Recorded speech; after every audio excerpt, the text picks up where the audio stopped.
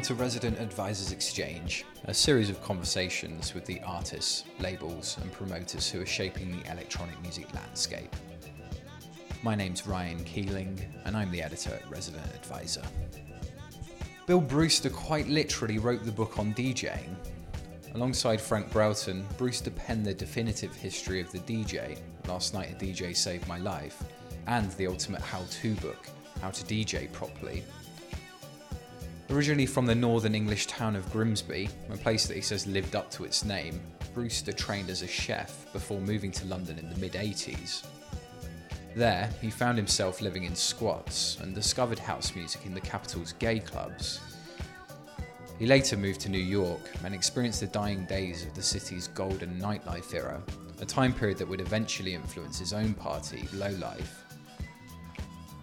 These days, Brewster is most readily associated with DJ History, a site that he started alongside Broughton that he describes as dance music's potting shed.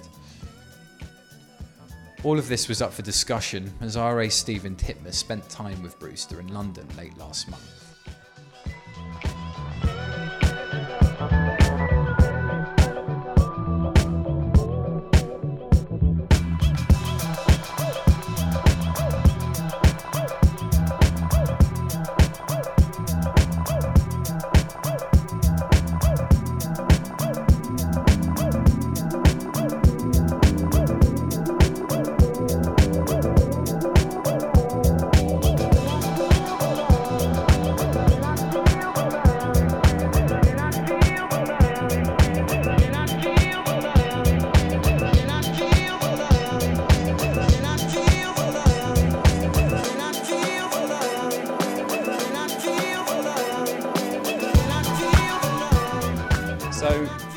So you're originally from Grimsby, which to the uninitiated is a town in the north of England. Can you describe what it was like to grow up there in the 70s? Well, if you've ever seen the film Kes, it's very similar to that. In fact, I found some footage of Grimsby in the 1960s and 1970s on YouTube today. And it's quite funny looking back at it because it really is like watching a 50-year-old episode of Coronation Street or something with like really out-of-date cars and men wearing hats everywhere and stuff like that. So it was extremely northern, extremely working class, quite violent, and probably a bit dull, although when you're a kid you don't have a sense of that really. So it was sort of an alright place to grow up in. It certainly wasn't the epicenter of excitement, that's for sure, but I managed to, I had some good mates, we hung out a lot and did things that kids do, got into mischief a bit, did a bit of nicking, got caught by the police a few times, went to football and started really getting into music from the age of about 10 or 11. The thing that really got me into music was going to the fair. In the 60s and 70s, the fairgrounds used to sort of be the places where you went, if you lived in somewhere like Grimsby, it was the place you went to hear upfront black music. I didn't know that at the time, but I realise now that's what was happening. So I heard things like Monkey Spanner and Double Barrel, which were like kind of early reggae records at the fair for the first time. So we used to just go and hang out at the fair, and as it happened, it was the fair used to set up about 100 yards from my house, so we'd go there literally every night and just walk around listening to the music and trying to scrape some money together to have a go on a ride and stuff like that. So that was kind of my initiation into sort of pop music and to a lesser extent black music. So what was it, just the pop music of the era that you was kind of listening to, I guess? Yeah, I mean, when I was listening to music on the radio, I was an avid Radio 1 listener, and I would listen to, I remember Johnny Walker was my favourite DJ on Radio 1. This would have been the early 70s when I was in secondary school. And it was just pop music, really. I mean, I listened to things like glam rock, so Slade, The Sweet, Gary Glitter. Obviously not supposed to mention his name now, but in those days we were all innocent. And then the more kind of arts glam side, David Bowie and Roxy Music, who I got into really through my one of my best mates, Andy. His sister Sandra was 3 years older than us, and she was a big Bowie freak. So I got into David Bowie through her really. and started buying his records. But then seeing people like Roxy Music and David Bowie on Top of the Pops was quite a transformative experience. And I went to the Bowie exhibition a few weeks ago, and looking at those videos again of Drive-In Saturday and stuff like that, you can see why it would have an impact if you lived in quite a boring northern place, because they look like spacemen that had come and landed from another world to entertain us. And you don't really get the sense of that these days with pop music, very rarely anyway. It must have been an absolute contrast to the background of Grimsby. Absolutely, because I mean, my environment was almost entirely comprised of people who were either dockers or fishermen, and they're like, you know, they thought everything to do with David Bowie was basically Puff's work, you know, and they were extremely dismissive of anything that didn't have a short back and sides and a flat cap on it. So interesting though, although perhaps Grimsby wasn't the most happening place, the Sex Pistols did play there when you was there. Is that right? They did, yeah, but it wasn't planned. What happened was they'd been booked to play a venue in Leeds called, I think, Ford Green, and it was around the time, it was shortly after the Bill Grundy incident on local TV in London, and suddenly they were getting banned from everywhere. And as a last-minute gig, they organised a date at the Cleethorpes Winter Gardens, and it was around the time that I'd been sort of getting into more punky things. Like I bought a Graham Parker record and stuff like that. So not exactly punk, but the kind of beginnings of what became punk, I suppose. And then I went to see the Sex Pistols at the Winter Gardens, and then that was it. It was kind of a bit of a year zero for me. It was my first year zero. I've had a few since then, but but yeah, that was, and it wasn't busy, obviously, because it had been organised at the last minute. And there was only one punk there, a guy called Patrick, who I later met and got to know, who moved to Manchester and became an art student there. But he was the only guy that actually dressed like a punk in Grimsby and used to get beaten up absolutely routinely. Did you go down that road? Did you have any of the gear afterwards? I tried to, but I lived in a really strict Methodist household. So as long as I was living at my mum's house, there was no chance of that. You know, I might kind of tear a few stitches away from the corner of a school blazer or something, but that was about it. So kind of a subvertive punk, almost, yeah. Well, actually, I mean, there was no uniform I'd say for the first, certainly in 1976, there wasn't much of a uniform. And things that people were wearing were more like kind of drain pipe jeans, brothel creepers, and also those kind of plastic, you know, the plastic sandals you get at the seaside. Jellies. Yeah, jellies. People used to wear them. Mohair jumpers. So, and a lot of it was kind of make do amend, because there was no uniform. I guess if you lived in London and you could afford to go to seditionaries and sex and things like that, then maybe you'd have some Vivienne Westwood clothes. But apart from that, most people just made it up. Sure. So forwarding on a bit, you know, you mentioned black music at the carnival. But when did it start becoming a bit more of a serious thing for you? I would say, I mean, I kind of dabbled in it on and off between the kind of early 70s and the mid 70s. I had a couple of friends that I was at college with who were both gay, and they took me to a Northern Soul all-nighter at Cleethorpes Winter Gardens, which was the first time that I'd done illegal drugs, and also the first time I'd ever been to like an all-nighter. But even then, it kind of coincided with seeing the Sex Pistols, and somehow the Sex Pistols seemed a bit more immediate and exciting to me. So it wasn't really until about 1980, 81 that I started seriously getting into it, and it was really through bands like 23 Skidoo and A Certain Ratio, and also meeting a guy called Roy Bainton, who's been a bit of a musical mentor for me over the years, but he was about 16 years older than me. He owned the local record shop in Grimsby, but he also had an amazing collection of records. Like he had all kinds of jazz records and funk records and things like Tower of Power and Graham's Central Station. So sort of rifling through his record collection at the same time as listening and reading interviews with 23 Skidoo and A Certain Ratio. We're kind of name-checking, you know, Fela Kuti and Cameo and Spunk and all of these bands. So it's through that, really, that I started getting into it more seriously. Sure. Was there much impetus to go out to nightclubs? Obviously, you mentioned Northern Soul, but was there more kind of black music clubs at that point, or was that later? In Grimsby, no. I mean, I'd sort of moved down to London between 77 and 1980, and then I moved to Switzerland for 2 years, got back the end of 81. I lived there through 1980 and towards the end of 81 because I've been working as a chef. And I came back to Grimsby because I didn't really know what I wanted to do. I just knew that I didn't really want to be a chef for the rest of my life because it was hard work. So I came back there to just try and work out what it was I wanted to do. And as soon as I came back, I started a band, and the band got a record deal.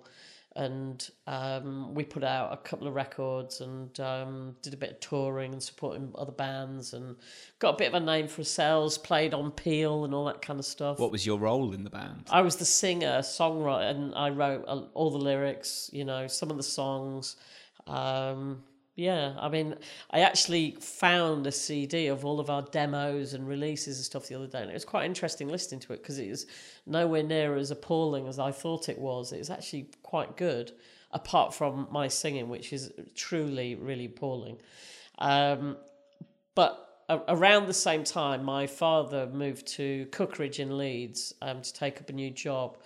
And I used to go over with a couple of mates, and we'd kip on his floor for the weekend, and we'd go to the warehouse in Leeds when a guy called Ian Dewhurst was DJing there. And that was the first time that I'd sort of heard music played without talking and without a microphone, and also mixing as well, which I'd never heard before. And I also used to hitchhike over to Nottingham because I had a mate at college there, and we'd always go to the garage, which Graham Park was the DJ there. And we used to go and watch him play, and at that time it was before house music, so he was playing more like hip-hop and electro mixed in with other bits and bobs as well. So I was sort of getting into it a bit more seriously then, but I was still kind of listening to some rock music and indie music as well, I suppose. So I guess that was kind of like almost like the electro-funk era, kind of Greg Wilson, that kind of era as well. Absolutely, but yeah. I had no idea about electro-funk and stuff like that because I wasn't buying blues and soul, I was buying NME. So I was kind of really, there was a lot of black music coverage in the NME in the 80s, so it was really my Bible. I tried reading blues and soul a few times, but it was really badly written, and I was kind of I sort of aspired to be a writer, I suppose, and so I was kind of more interested in reading good writing about music than reading bad writing about good music. Do you know what I mean? I didn't mind reading the NME writing about bad music because they wrote about it well. So for me, it was more instructive for me to read really good writers writing about music that wasn't necessarily that good. Because you're in as a writer was originally as a football fanzine writer. Is that right? Yeah, sure. Absolutely. Can you tell me a little bit about that? That was that When Saturday Comes, the name of the title? Yeah, it's still going as well.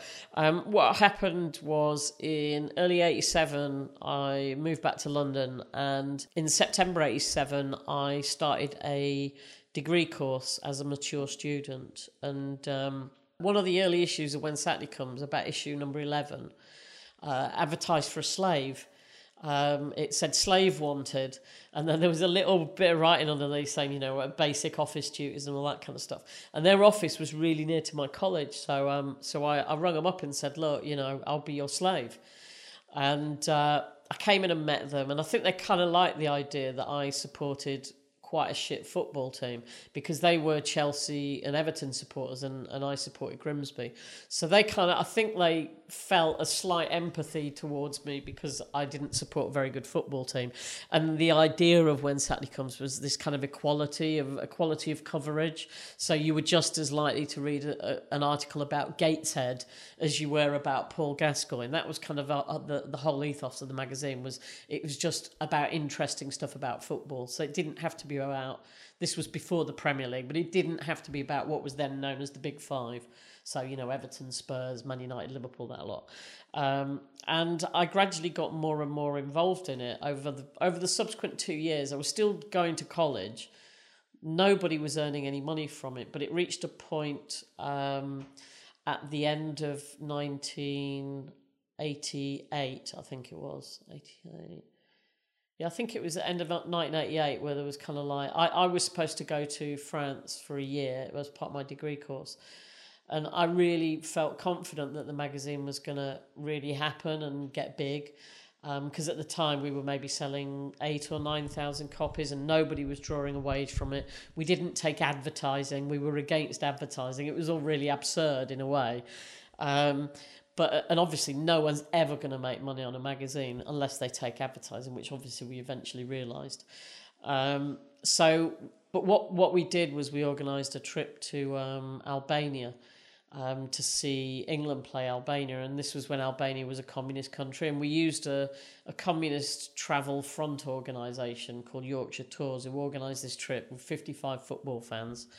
And we got so much publicity from it. We were on like News at 10. I was on Pebble Mill at 1 a couple of times. And it was just preposterous. We just got so much publicity. And basically the magazine circulation doubled in about 8 weeks. I mean, it went from like 8,000 or 9,000 to 21,000 in about 3 or 4 months. It was incredible. So that was the kind of tipping point when suddenly we actually were able to draw a small wage from it. Fantastic. One thing I found really interesting about that era of football journalism, and to a certain extent music journalism, is there was a real sense of humour running through a lot of it. I find that, is that something that really influenced you as a writer personally? Yeah, well, the person who influenced me most as a writer was Danny Baker. When he was writing at the NME, he used to be effortlessly funny, but also he had good taste in music as well. So it was a kind of mixture of him. You listened to him because you kind of respected his taste, but he made you laugh at the same time. And so he was an enormous influence on me, much more so than any football writer. Because the thing was, prior to the fanzines, there was no humour in football writing. Football writing was actually quite boring in a lot of ways. That's not to say there weren't good football writers, because there were. You know, guys like Paddy Barclay and Phil Shaw and people like this had been writing well about football for a long time, but it just was a bit reverential and a bit soulless, I think. And I think fanzines really helped change the way that football was presented. You know, I think it all changed because of football fanzines. I really do. I think we really contributed a lot to how football is perceived now and how it's presented, and the amount of coverage it gets in the newspapers. It never got anywhere near that amount of coverage before. Well, I guess it also had a knock-on effect to music coverage as well, with things like, you know, Boy's Own and, you know, the Herb Garden that kind of grew out of some kind of fanzine culture too. I mean, I suppose it's part of the same continuum, really, that those kind of things were happening around the same time. I think it's just that a generational thing of people wanting to kind of stamp their feelings about stuff, and eventually they all get kind of co-opted into the sort of mainstream, I suppose. So maybe swinging back just to the music for a second. So in the mid 80s, you're living in London. You was living in a squat, I believe. Is that right? Yeah, I lived in tower block in trendy Hackney Wick, which wasn't very trendy in 1987. It was there were 5 tower blocks. The one I lived in was called Hannington Point, and they'd all been condemned. And the only people left in them were either old people that couldn't be asked to move out until they were basically being detonated, or students from the Polytechnic of North London, which is where I was at college. So we initially paid rent in one of them, and then we realised that actually it was so much easier to just break in and squat them, because nobody cared. They were going to be demolished. So we kind of lived in them rent-free for 2 years or more, I think. And we used to have parties every time they demolished one of the tower blocks. We'd have a demolition party, and we'd kind of get beers and take photos and stuff like that. I've got photos at home somewhere, actually, of the building coming down. But it's completely different. I went back to Hackney Wick recently looking for venues for parties, actually, and I can hardly work out where everything is. It's all really changed. So it's actually quite hard to see where it was that I lived, because it's all been built on and redeveloped in a much nicer way. So were you going out to clubs much of the time in London? Yeah, hugely. That's really, because Kiss was flying then. I was going to a lot of warehouse parties, a lot of kind of squat type parties, things like Shake and Finger Pop, and even stuff like the Locomotion, which was this kind of pop version of a Rare Groove club run by Wendy May. It was called Wendy May's Locomotion. It used to be on at the Forum every Saturday. My girlfriend at the time really liked this place, so I used to get dragged down there quite a lot. But I did go to quite a lot of like Soul to Soul stuff, at the Africa Centre, but also they were doing things like they used to do a party down Curtin Road, I think it was, in Shoreditch. This was when Shoreditch was quite derelict, really. So yeah, I was going out a lot. It's quite interesting because when I've spoke to people like Terry Farley about the slow take-up of house music in London during the period, he says, no, we didn't really need house at that time. It was so going off in London with the rare groove and jazz funk and stuff like that. Was that right, or...? I think he's completely right, actually. I mean, in fact, when I first heard house, I hated it. The idea of playing loads of the same kind of record, one after the other, was like, what the hell? I went to see Mark Moore. In fact, a mate of mine called Adrian used to be the warm-up DJ at the Fridge in Brixton, and he warmed up for Mark Moore, and then Mark Moore came on and just played house, and I was like, what is this? I just didn't get it. I'd actually bought a few house records already by then. This was summer of 87. But I didn't see them particularly as house music. I didn't really know what house music was. But when I heard that, I thought, I don't really like that. I don't like it one after the other like that. I just didn't get it. And also, all the things that I went to just seemed like a lot more fun to me. So I kind of totally blanked it for the next year and a half, really. And then in 1989, I got dumped by my girlfriend, and my ex-girlfriend, the girlfriend before that one, had been dumped by her boyfriend. So we kind of consoled each other a little bit, started going out clubbing together a lot. We'd go shopping for clothes on a Saturday afternoon, and then we'd meet up and go to a different place. And then she'd already been to this club called Troll, which was a gay acid house club at the Sound Shaft at the back of the back of Heaven.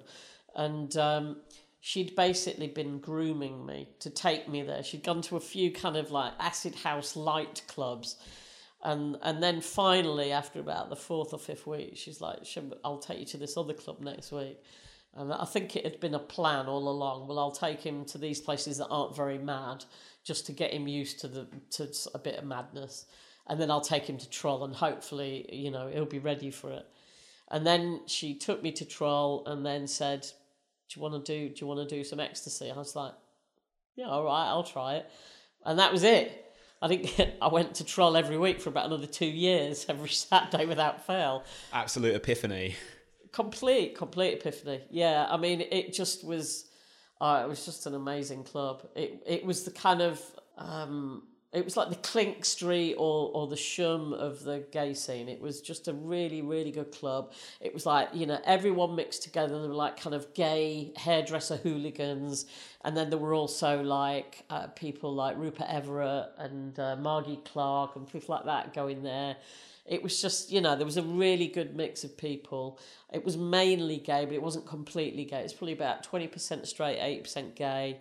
It was the only place, because Heaven didn't let women in at that time. And there was a passage, you could go into Heaven if you wanted, but you had to be a man to go in there. So they had someone on the door to stop women getting in. So there were some women there as well. Not loads, maybe 20% of the people there were women. And out of them, maybe 10% of them were half of the women there were probably gay. So it was a real mixture of people, but it was just really friendly. It was really friendly. And the music was bonkers. A kind of mixture of sort of Italo disco, Italo house, kind of Belgian stuff, some of the kind of more Hoovery, Frank de Wolf sounding records, some, and then things like Where Love Lives by Alison Limerick and stuff like that. So it was I suppose, typical music of the era. It wasn't as split up as it is now. It got really diffuse after about the end of 91, where you suddenly got drum and bass, what became hardcore and stuff like that. Prior to that, essentially everyone was playing from the same playlist of records. So that was your entry to house music. So obviously that went on for a few years till 91. Did you start going to other clubs in London then? I heard Ministry of Sound in the real great era was a big influence on you as well with Danny Snagger. Yeah, I did. Well, what happened was myself and my ex-girlfriend I'd been going out clubbing with, and another old mate of mine from Grimsby, we all got a flat together, and then I got a housing association flat. I'd been on a waiting list once, so I moved out of that flat in Islington and moved into a place in Bethnal Green. But the person that moved into the flat was Joey Negro. This was in 1990, so So I got to know Dave Lee really well. I'd be going back there because it was two of my mates that were there, and then and I'd been writing about dance music for Mixmag by then because they'd called when Saturday comes, and we'd got talking, and they'd found out that I'd been going clubbing, so I started doing stuff for them from about 1990. So we sort of had a bit of common ground. He was in Mixmag a bit, I was writing for it a bit. And we just got on, and he started playing me loads of disco records and stuff like that, because the only disco stuff I knew about really before house music was kind of the more commercial end of it, D-Train, Shalimar, things like that, the kind of obvious stuff. Didn't know so much about, Sal Soul and stuff like that. But it's through Dave really that I got into disco, listening to disco. Pretty good person, I'd imagine, to educate you about disco, Joey Negro. yeah, very good. So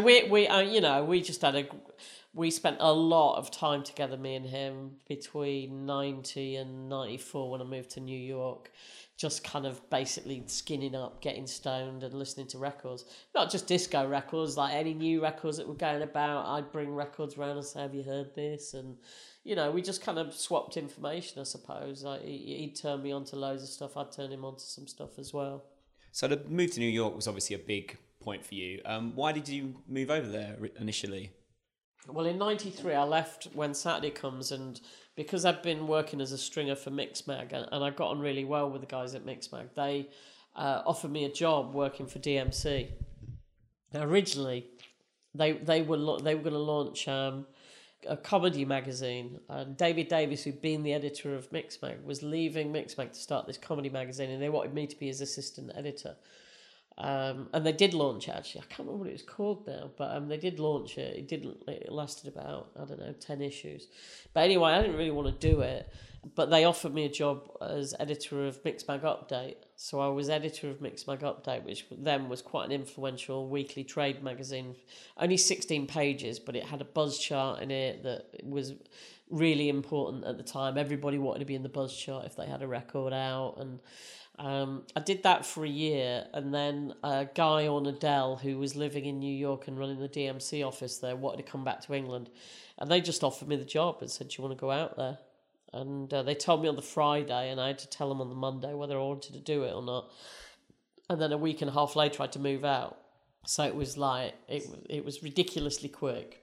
So you found yourself in New York in 95? 94, yeah. 94. Early 94. So it must have been a pretty great time to be there as someone who got into clubbing. That's pretty much some of the last golden era of New York clubbing, I would imagine. Yeah, I'd been twice before. I mean, the first time I went was 91, and the second time I went was 92. So I'd sort of been a bit before and got a taste for it.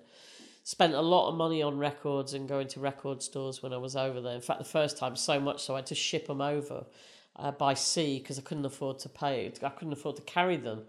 I think I bought like about 250 records the first time I went there, so it was preposterous, really. So I moved over there, and it was still good. It was definitely still good, but you did have a sense that it was on a general downward slide from where it had been in the 1980s.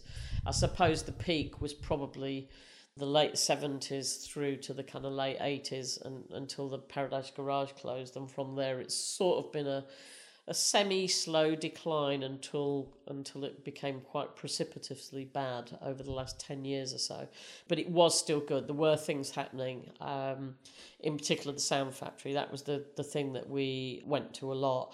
And also I met Frank Broughton out there. Frank and I grew up in the same area. He went to school in Market Raisin, which is just down the road from Grimsby. And I went to school in Grimsby, so we kind of grew up about 20 miles apart, and we actually had mutual friends, but we met in New York, and he and I started hanging out together a lot. There was a little gang of us that included Adam Goldstone, who was in a group called Superstars of Rock, and who was then working for Francois Kevorkian, and then a guy called Bruce Tantum, who's now Time Out Club's editor. But we were sort of a little posse, and we used to go to the Sound Factory every week and then just kind of hang out and go clubbing to loads of different other things as well. It was brilliant. It was really good. So what was so great about the Sound Factory? It's a legendary club, but I guess few people listening to this might be old enough to have been there. Well, what was great about it was it was the same DJ every week. They never had guest DJs. The Sound Factory was Junior Vasquez. So it opened at around midnight every Saturday night, and it closed anywhere between midday and 2 or 3 in the afternoon. So basically, Junior played for between 12 and 15 hours every week, and it was only him. There was nobody else. There wasn't a warm-up DJ. There were no guest DJs. It was Junior. It was Junior's house. So you really felt like you built up a relationship with him and what he did, and you felt the kind of pulse and the changes of each evening, and there were kind of narratives that were woven through the course of a night, because he could do that because he'd been playing all night. So he might play a snatch of a record at 2 a.m, and then at 4 a.m. he'd play another little bit of it. And then at 6 a.m, he'd play another little bit of it. And then finally, maybe at 8 o'clock, he'd play all of it, and the crowd would explode, because it's just that thing of making people wait. It just was an incredible club, you know. You really felt that you had a relationship with him. And you don't get that when it's like constantly guest DJs and stuff like that. It is a different thing. I mean, I run parties and I have guest DJs, and I really like doing that. But, you know, there's nothing can beat a club with a DJ, the same DJ every week. And I think actually British club culture has destroyed that in New York, because when the Sound Factory closed in early 95, it reopened as Twilo, and then they really promoted Sasha and Digweed and people like that. Now, they're great DJs, but they're not New York DJs, and what it did was it actually eroded the notion of what New York DJs were, and then it became about guest DJs. So I felt that kind of idea of one DJ playing a club every week was actually quite a special thing, and it's just a bit of a shame that it doesn't exist anymore. Absolutely. And I guess that lineage dates back to things like the Loft, and there's a very, very linear progression of that one DJ thing. But that, more or less, was the idea for your book, was it not? The Last Night DJ Saved My Life, to tell that story for progression. Yeah, I mean, Frank and I, within a couple of weeks of meeting, had sort of said, wouldn't it be great to write a book about all this music? What was interesting, I mean, I think really the big inspiration for it was some of the people we met at the Sound Factory. There was this gay couple that lived in upstate Connecticut. It's sort of about a 100-mile drive from New York, but they'd lived through the disco era, and they'd survived. One of them was a truck driver, and I can't remember what the other one was called, but one of them was called Scotty, and I can't remember the name of the other, but they used to tell us stories about going to the Loft or going to the garage or going to this club. What amazed me about New York, not just them, but everybody in New York who was from that generation, they knew who'd broken every record. And I'm like, how do you know who broke that record? But there was this kind of oral tradition in New York that had passed on this information. So someone would say with great authority, you know, well, Slang Teacher by Wide Boy Awake, that's a Jelly Bean record. And you're like, how do you know that? How do you know that's a Jelly Bean record? But they did. And so that's what really inspired us to write Last Night a DJ Saved My Life, was to document all of that. It felt like it was such an amazing amount of great information that more people should know about it. And it's weird that it took 2 English guys to do it when there were all these really good New York writers there, had it right in front of their nose, and somewhere or other, maybe it was too obvious and too close. But, you know, to us, it seemed like this is an amazing thing, and it's a story that needs telling. Absolutely, and you took it all the way back to the very first kind of New York DJ, which was Francis Grasso. Yeah, I mean, once you start, then you have to kind of... I mean, our attitude was, if we do it well, we'll pretty much stop anyone else from doing it, which sounds a bit mean, but what I mean is if you do a really good job in the first place, it'll just make it really difficult for someone to come along and do it again without them being compared unfavourably to what you did. That doesn't mean to say no one's going to come and do it. They more than likely will do it at some stage. But the thing is, once you get there first and you do a good job, I think it's hard for them to not be compared to you and what you did. Absolutely. So I guess I know that you interviewed an absolute ton of DJs for that book. Who was your favourite interviewee? Oh. You know what? I reckon one of my favourite interviews I've ever done, which unusually I did with Frank. We'd split up, and just because you can cover more ground if he'd go and do the hip hop DJs during the day, and I'd go and track down loads of old disco queens. But one of the best interviews we ever did was with Fabio from Fabio and Grooverider, which we did in the Radio 1 building. And it was just such a brilliant interview. He's just a great storyteller. That's why it's good. And I think it's up on the website. If you go and have a look on DJ History, go and read it, because it just really leaps off the page. Every answer is a little story. And the stories are great. I mean, he's just a great raconteur. And another great person was Steve D'Acquisto, who sadly is no longer with us, who not only told us some great stories, but also put us on to loads and loads of people from the disco era. So someone that really generously helped us a lot. So out of all the people you interviewed, did you find something common between all these kind of DJs that had really kind of made it to a professional level or broke new ground? Did you find any similar lines going through all the different DJs? I think you do, yeah. It's that kind of, firstly, a passion for music that starts often very, very early on, with either tinkering about with radio sets and record players or starting to collect records very early on. But just that kind of passion for wanting to spread music. I mean, essentially what a good DJ is a salesman or a saleswoman. What they want to do is play brilliant music and hopefully get people to say, yeah, this is brilliant, let's go out and buy it. I mean, that's really, if people come up and ask you what a record is, that's your job done, because you're introducing new music to people, and that's what I love about the job.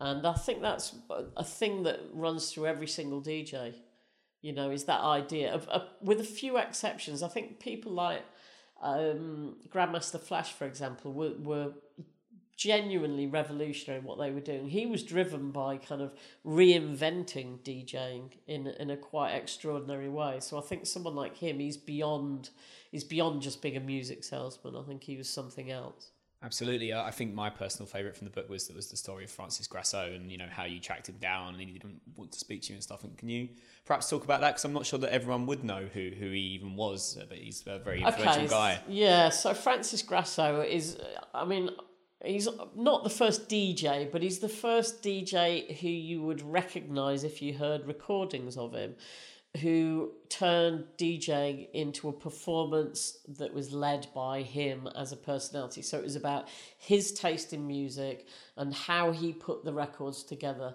And prior to him, it was more about DJs servicing the dance floor. Whereas with Francis, it was more about a performance as a DJ playing music selected by him. But also he was mixing records, probably roughly in a way we would understand now, with BPMs, maybe things coming out of time a bit because the equipment was very rudimentary and it was all live drummers then. But Francis first started playing at places like Salvation and The Haven and clubs like that, and then became famous at the Sanctuary and other clubs. He opened his own club called Club Francis, but he got beaten up by mobsters and had his face rearranged. I've got a photo of him from 1979 where you can see even then that his face has been kind of rearranged a bit. And by the time we met him, he'd largely become a forgotten figure.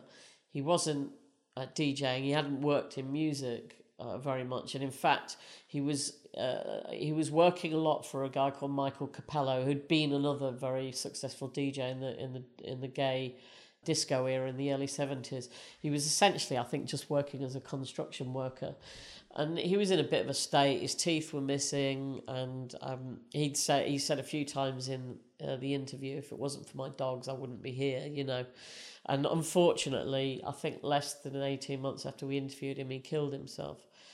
So it was a very sad end to a revolutionary person's life, but often you find the people that really change things are not the people that make the money from those changes. They're the people that set them in place for future generations, but they're not the ones, unfortunately, that reap the benefits from it. It's the same in hip hop. You look at all the kind of, Charlie Chase and all of these guys that were really revolutionaries in New York. Kool Herc or... Yeah, Kool Herc, all these. They've made no money from it, and it must be really galling to see 50 Cent living in, some massive mansion while Kool Herc's still hustling for dimes. And it was the same with Francis Grasso. The only good thing that came out of it, I suppose, was we got a really lovely email from some of Francis's family just thanking us for documenting what he'd done in our book, because it came out shortly before he killed himself. So I suppose we've done, we did some service to remember him. So, it was good from that point of view. So aside from the book, which obviously was a real big career changer for you, you also done a lot of DJing in New York around the time as well. Yeah. Started the Low Life parties.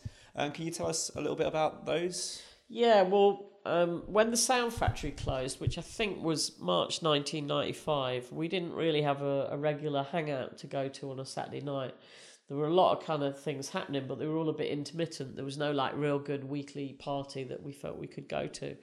So we decided to do a party in Frank's house, and Frank was living in a really big brownstone in Harlem with a load of crazy queens, and his house was sort of party shaped.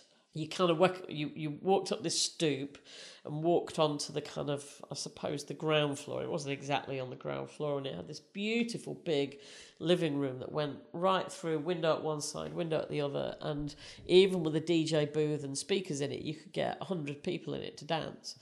And then he had a basement, and we set up another little sound system in there. And this being Harlem, it's the kind of place where you can put sound systems in houses and no one's going to do anything. So we threw a party, and it went really well. Then we got loads of people coming down. We didn't charge any money. We made some food and gave it out. It was all kind of a bit like the Loft and a bit like the Sound Factory, I suppose. That's kind of what we were inspired by.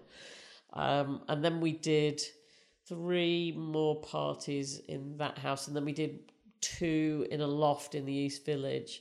I think we did 5 in total, and at the end of 96 we moved back to England, and then we had a little break, and then in March 1997 we threw the first party in England, which was on Kingsland Road, right near to Shoreditch, in our mate Skelly's loft.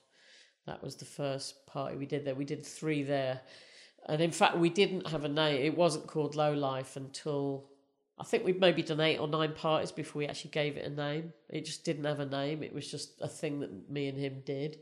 Bill and Frank's party. Yeah, it was. They all had a different theme, so they were called different things. I think the first one was called A Party in a Big House. So it was, but we called it Low Life after this book by Luc Sonte, which is about the history of the underworld in New York up to the start of the 20th century. It's a great book. It's brilliant. And it just, we're kind of attracted to the underbelly and the seedy side of life, and it just felt like an appropriate name for the party. So what do you think makes a great party after throwing so many and going to a lot of really influential ones over the years? Well, it's that kind of indefinable mix of really good people. I think the most important thing is the people, really, and people and good music. Everything else is sort of slightly secondary. If you've got great music and you've got really great people, everything else falls into place. It's not the end of the world if you've only got a little red light bulb in the ceiling, if you've got great people and a great sound system. If you can't mix, it doesn't matter if you've got great music and great people. So those 2 things are the real crucial ingredients. And what we've always done with Low Life is never really publicised them. We've always kept them quite low key. We've never promoted them in the normal way. And actually that's strangely been the key to our success, is people kind of clamoured to go to them precisely because they didn't know, that you had to find out about them. You had to know somebody who knew us to know about them. So that's helped us enormously, really. But it wasn't a kind of a policy. It's just how it happened. It was literally, we're throwing a party. We told our mates, and our mates came. Then we threw another party, and our mates came, and they brought some of their mates, and it kind of grew from that. So it's really been word of mouth. I mean, that's been the success of it, really. A bit like when we've just, as I told you earlier before we started the interview, we've just come off a field in Dorset, having done our first festival, which we called Country Life. And again, we didn't advertise it, and the tickets sold out in 10 hours. We sold 450, nearly 500 tickets in the day we put them on sale. So, it's just trying to keep it special. And I think the way to keep it special is to just not spam people endlessly. Because that's the problem with social media now, is you're just bombarded with invites to everything. I mean, when I look at the little globe in Facebook of all the invites I've been, I can't remember even the last time I looked at it. I never look at invites. So I think that says all you need to know about the oversaturation of promotion, really. So I think for good parties, the best way to start is always invite your mates. Even if it's only 50 in a wine bar in Rochdale, it's a way to start it. There's no other advice I could give people to start a party. A good party is to just get your mates down there. And if it's good, they'll invite their mates. That's how you build a good party. So another thing I wanted to talk to you about was djhistory.com, the website you eventually set up to promote the DJ History book. Yeah. Now, what I find fascinating about that website is that it very much has taken on a life of its own that's away from the original idea of promoting the book with the forum and things like that. It's almost, I guess, the first disco social network almost in some ways, I might say. Can you just tell us a little bit about what the forum and that side of things is? Originally, we set up djhistory.com shortly after Last Night a DJ Saved My Life was published. That was published in October 99, and we set the website up in early 2000. But we added a forum 10 years ago, in May 2003, and that's really what changed it, was the forum. And basically, we kind of redesigned the site a little bit and started adding a bit more content. But essentially what happened was, I told all of my record collecting mates, I've got this forum, why don't you come and hang out on it? And it grew from there. It was weird. It just kind of took a life on of its own. And like loads of people who've done very well subsequently, like Todd Terje, Prince Thomas, or all of the Norwegians were all hanging out on it every day at one stage.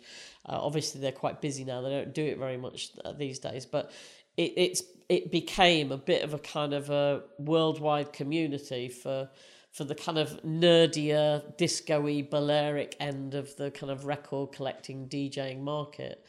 It was kind of, I suppose, the place where if you were into playing Cliff Richard records at the wrong speed, you'd go and hang out on DJ History. Yeah, I was just going to say, a top forum threads that I've seen on there include, is Phil Collins Balearic? And what is your favourite Italo disco record to play on the wrong speed? So we're getting into like serious nerd territory here. But do you feel that level of nerdism is a good thing, or? Well, you should speak to the partners of the DJs. Generally speaking, obviously, when there's loads of them together, it isn't. It's quite an unnatural environment. I kind of regard it as the sort of it's the potting shed. It's the worldwide potting shed of disco nerds. It's the kind of place where if you're having a hard time with your missus, you go and amble down to the potting shed at the end of the garden and talk to other fellow obsessives about Cliff Richard records, Cliff Richard albums that have got funky tracks on them. And what could be better and more soothing on a Thursday evening than discussing the relative merits of funky Cliff Richard albums? It's not healthy, but you know what? I think everybody needs an outlet. And let's face it, it's better than hardcore pornography, isn't it? There we go. But aside from that, but one thing I do feel there's been a real influence from the forum is number one, building up the myth of DJ Harvey. I feel that there's, it was certainly the first place that I found out about Harvey, but especially in the UK where he wasn't playing, there's so many mixes and so much discussion about Harvey on that forum. Can you perhaps say a little bit about that? Or? Yeah, I mean, I did my best not to contribute to it. I really like Harvey. He's a great guy and he's a great DJ. But it was at one stage really preposterous and slightly embarrassing for me that pretty much any mention of Harvey in a thread would go on for like several months, and it was ridiculous. But the thing is, I know he doesn't hang out on the internet, so he has no idea and doesn't give a shit about it. He's too busy surfing to care about threads about Harvey. But I think the way that Harvey is a good example of less is more. You know, it's the same with our parties. Harvey doesn't promote himself, and because of that, this kind of aura has built up around him. Now, the reason he didn't play in the UK was because he wanted to get a green card for the US and he couldn't leave for 7 years. So the myth about him not visiting places was based on a practical reason.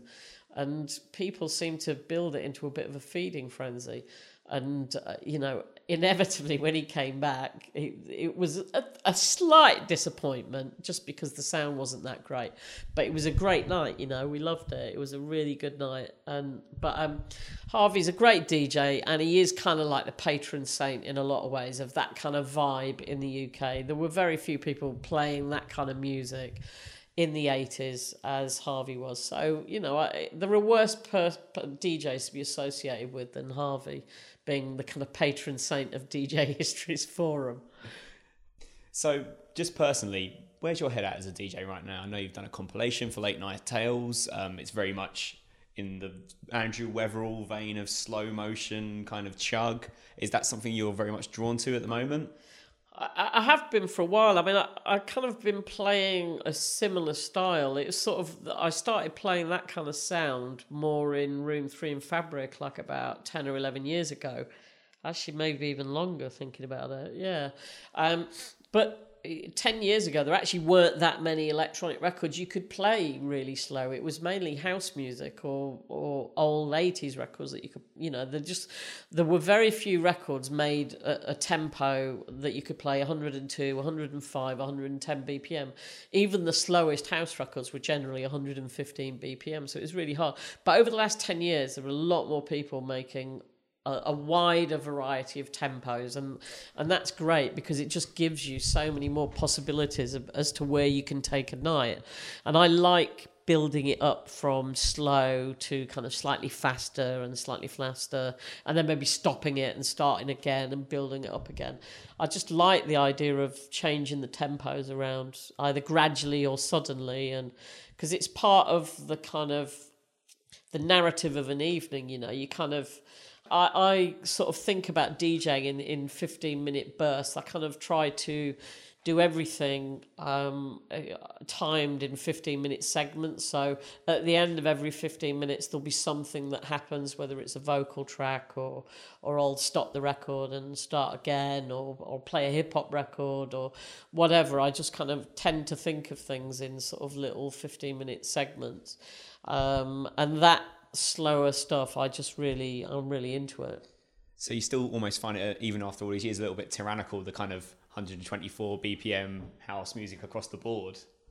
Yeah, I do. I think it's just personally, I suppose if you've been around quite a while, I just find it a bit boring, really. I mean, I love a really good house DJ, but I just, for me personally, even when I was playing regularly in Room 1 in Fabric, I still used to play like weird records just to kind of disrupt things a little bit. I remember playing Alison Krauss Down at the River, that kind of gospel record at midnight once at Fabric, just to see what happened. Well, bemusement mainly, but hearing that record on that sound system was just one of the great things as a DJ. How could you not be thrilled by hearing that record on that sound system? To me, I was like, wow, it sounds amazing here. And I think some people genuinely got into it and got that I was just having a pause and then we were going to start again. But yeah, I like throwing oddball records in there, even if I'm supposed to be playing house music. So just as a general point, you've been in the game a long time. Did you ever think you'd still be DJing regularly out in clubs, doing festivals over the age of 50? No. To be honest, if you'd have told me when I was 18 that it would be possible for me to make my living being involved in music, I just wouldn't even have imagined that it would be possible, because all of the things that I'm doing just really would have seemed completely beyond me. Not because I wasn't capable of doing them, but simply because I had no idea what one did to get yourself into a position to do these jobs. I mean, I left school at 15 with no qualifications at all, so I've pretty much taught myself everything. I learnt to write by reading books, basically. And the only reason I started reading was because I had really bad hay fever one year, and I couldn't go out of the house for the whole of the summer of '76 because there was a heat wave and the hay fever was so bad. I just got my mum to go to the library and get me books. And that's what I did, and that's when I really started kind of getting into like reading and writing and stuff like that. I'd shown no interest in it at school at all. I'm quite embarrassed by how bad I was at school. So no, the idea that I could make a living from any of this is fantastical. I mean, it just, my brother's a van driver for Iceland. That's not what my family do. They're manual workers basically. So the idea that I've been able to make a living is amazing, and I'm really thrilled that I can still do that. Because in many ways, I'd say you're almost in fine fettle. Just got a compilation out, a sold out festival recently. Is there more plans to kind of continue primarily with the DJing, or is there more plans for books and other things like that coming up? Well, I've got an idea for a book, a really good, strong idea for a book, more historical, very research heavy. I don't really want to talk any more about it until we've actually kind of written a synopsis and got a deal. But so there's a plan for at least one more book. The success of our festival last weekend has led me to believe that we're going to do another one next year. We were so blown away by not just how well it went, but just the reaction from everybody was incredible. People have been emailing us and messages us constantly since Sunday saying how fantastic it was and you've got to do it again. And it just really felt like a special thing to do. And Frank and I think, are both united in having low boredom thresholds. So we're always looking for, what would it be like if we did this, or shall we try doing that? And really, that's why we thought we'd do a festival, because we'd never done one, and what would it be like if we did one? So I think, I just can't imagine stopping what I'm doing, because it just is such a great thing to do, and I'm privileged enough that people, I'll do something and then people will come to it and support it, and that's, I'm constantly blown away by that. I'm just really, really grateful that people think that the things I do are worth supporting.